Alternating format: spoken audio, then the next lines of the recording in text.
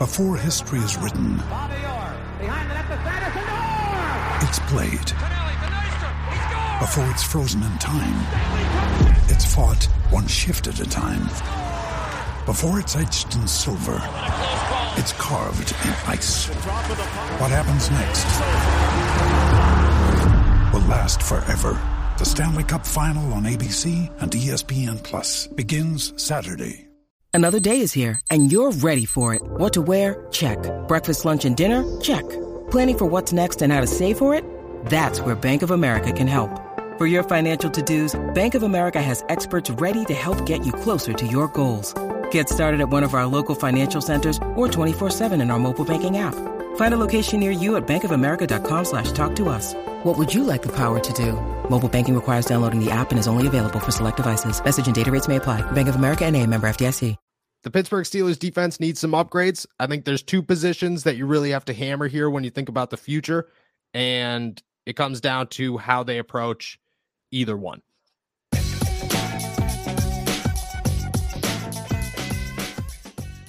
What's up, Steelers Nation? Thank you for jumping on to All Steelers Talk. I'm Noah Strackbein, joined always by my main man, Steven Thompson. Find us on youtube.com/All Steelers Talk or anywhere you get your podcasts. And today we're diving into the Steelers defense, two positions that I believe they should approach pretty early in offseason. I think that they have different paths on how they could fill each void, but it's becoming alarmingly true that both of these positions need to be filled. The first one is a true cornerback one. Now, if I'm the Pittsburgh Steelers, I definitely resign Cam Sutton. I think we agree on that one. The dude is worthy of another contract. He's a phenomenal cornerback too. I think he fills that role. He can be dynamic and play on the inside. Checks all the boxes of a second corner. The other position I believe is inside linebacker, which right now you will walk into the offseason with Devin Bush and Robert Spillane becoming free agents. Miles Jack has a huge payday next season. His contract takes a major jump up. I think at that point you might have to move on from him. So you look at both of them before we dive into how they could fill them. If you're starting the offseason today, what position are you putting above the other one if you're the Steelers? Yeah, and so just to be clear, we're talking about, free agency, draft, like anywhere you can add a player value to those positions. That's where we're going, right? There's not limit. Yeah. No matter how you could do it, where is your list starting of, okay, we got to fill this one first, this one second? Yeah, okay. I don't think that changes my answer, but I'm still thinking corner. I think you can get away with Devin Bush, with re-signing Devin Bush. Okay. Depending on the number for Rob Spillane, like he's been up and down, but I think he's been more good than bad, quite honestly, especially during the second half of the season. Steelers love him. Yeah, they love him. I don't know why. I understand liking him and thinking he's fine, but I love it. They have a love affair with him, which I don't really understand. But yeah, you just see the drop off from even Ahkello Witherspoon to James Pierre or, Arthur Millett's been kind of more of a nickel corner, but that drop off is huge. And even, Witherspoon, he's been up and down too. He's not a guy that when they face a guy like AJ Brown or trying to think of the other really good receiver, like Gabriel Davis, Stephon Diggs, you need to match talent with talent. In a more passing oriented league, you got to be able to just leave a guy on an island against elite. You got to have elite guys to beat elite guys. And so I think since the league's going that direction, I think Devin Bush has been pretty good this year. I think for the right price, I have no problems bringing him back. So that's why I think corner is a much bigger need right now. Yeah, I agree. I think that you got to go true CB1.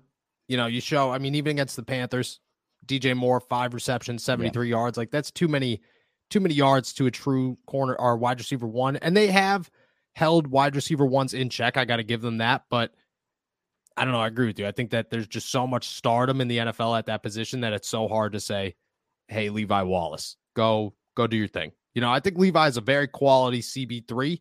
Don't think he's a true cornerback one, and that's kind of what they're playing him as. How would you approach it? So you said you re-signed Devin Bush. I think I agree with that one. I think you waited out.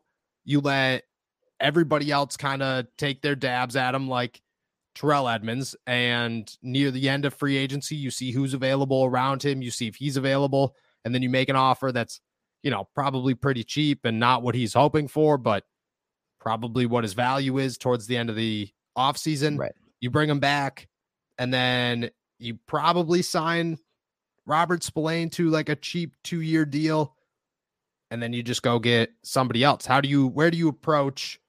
Do you go inside linebacker in free agency so you assure yourself you have a starter next to Devin Bush, or do you take the chance and wait on it in the draft? Because I don't think, most people don't go inside linebacker in the first 2 rounds of the NFL draft. It's just a sketchy position unless you're drafting Devin Bush. I was just going to say. Yeah, which, turned out very well, as you could see. So they probably wouldn't do that again. Do you wait it out and kind of hope that you land a stud in like that 2nd, 3rd round? Or do you assure yourself, okay, we need to get somebody who's like a mild Jack S, but probably cheaper, hopefully a little bit better against the run, and bring him in? I think I'd look more to free agency for that linebacker position. I think you got, I don't know. I think they have too many more. They have more pressing needs in the draft. Wouldn't go linebacker there. Especially earlier than maybe the 2nd or 3rd round. If you took especially the middle of the 1st round, you cannot take, like, who are you going to take? Unless somehow Noah Sewell slides to the middle of the 1st round, and then then you take him. But if that doesn't happen, which it won't, you gotta find somebody. Yeah. Go ahead. I didn't know. Go ahead. All right. So I'm looking at the list of guys right now, upcoming free agents: Deion Jones, Levante David, and obviously these guys could re-sign, and I would imagine a lot of them do. Devin Bush, obviously, which, Devin Bush, I didn't realize is significantly younger than everybody else. Here's a name that I'll toss out there for you: Tremaine Edmunds, possibly. 24 years old, will be about 25 at the beginning of next season. Possibly somebody that you bring in. Quan Alexander's an inside linebacker that you could think of. Jaylen Brown would be out there. I mean, there's not a ton of names. Well, I don't think Devin Bush is going to be that expensive to retain. No, I think that you could get Devin for pretty cheap, especially after, I think you could let him float out there for a week or two and then bring him back on a much cheaper deal, because he's going to get hit hard. I think Devin, and not to bag on Devin, but Devin's personality strikes me as he believes that he's worth this much money and doesn't realize that he's worth this much money. And he's going to walk into free agency hoping to leave Pittsburgh, first of all, because he probably hates the fan base, and then get smacked in the mouth because nobody's going to offer him a big deal. And then the Steelers are going to sneak back in there and be like, hey, man, we'll give you a little bit better than what you were getting. Plus, you'll probably start here, and then he'll probably come crawling back. I think that's how that works out. Yeah, I think basically the same thing. I don't know who's going to be there to outbid the Steelers for him. And the Steelers might have to overpay a little bit more than his true value, but you'll get, it won't be much. It won't be.